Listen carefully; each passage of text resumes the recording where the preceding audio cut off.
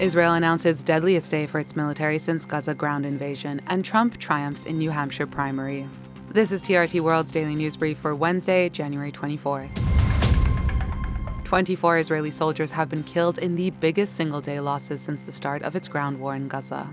Intense fighting has been raging in southern and central Gaza, where Israel says it has been attacking the remaining strongholds of Hamas and trying to clear areas near the border.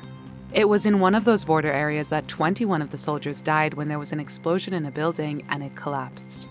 Israel's brutal war on Gaza, now in its 110th day, has killed at least 25,490 Palestinians and wounded 63,354, local authorities say.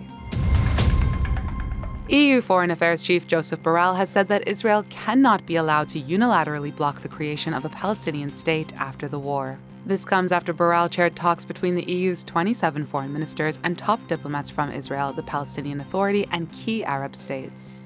Meanwhile, speaking at the UN Security Council meeting, the Palestinian foreign minister said Israel had denied Palestinians existence, rights, and humanity.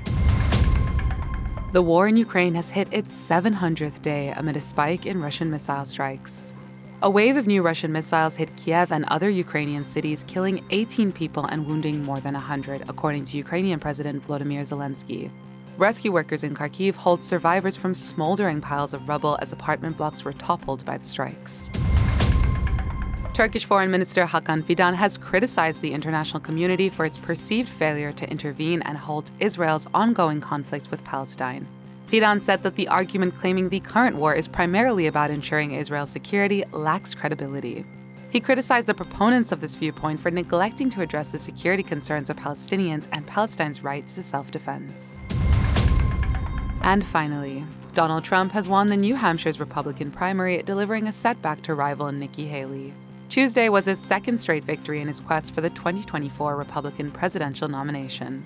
He won Iowa's leadoff caucuses by 30% points. Allies of President Joe Biden, meanwhile, are hoping their write-in campaign on the Democratic side is successful.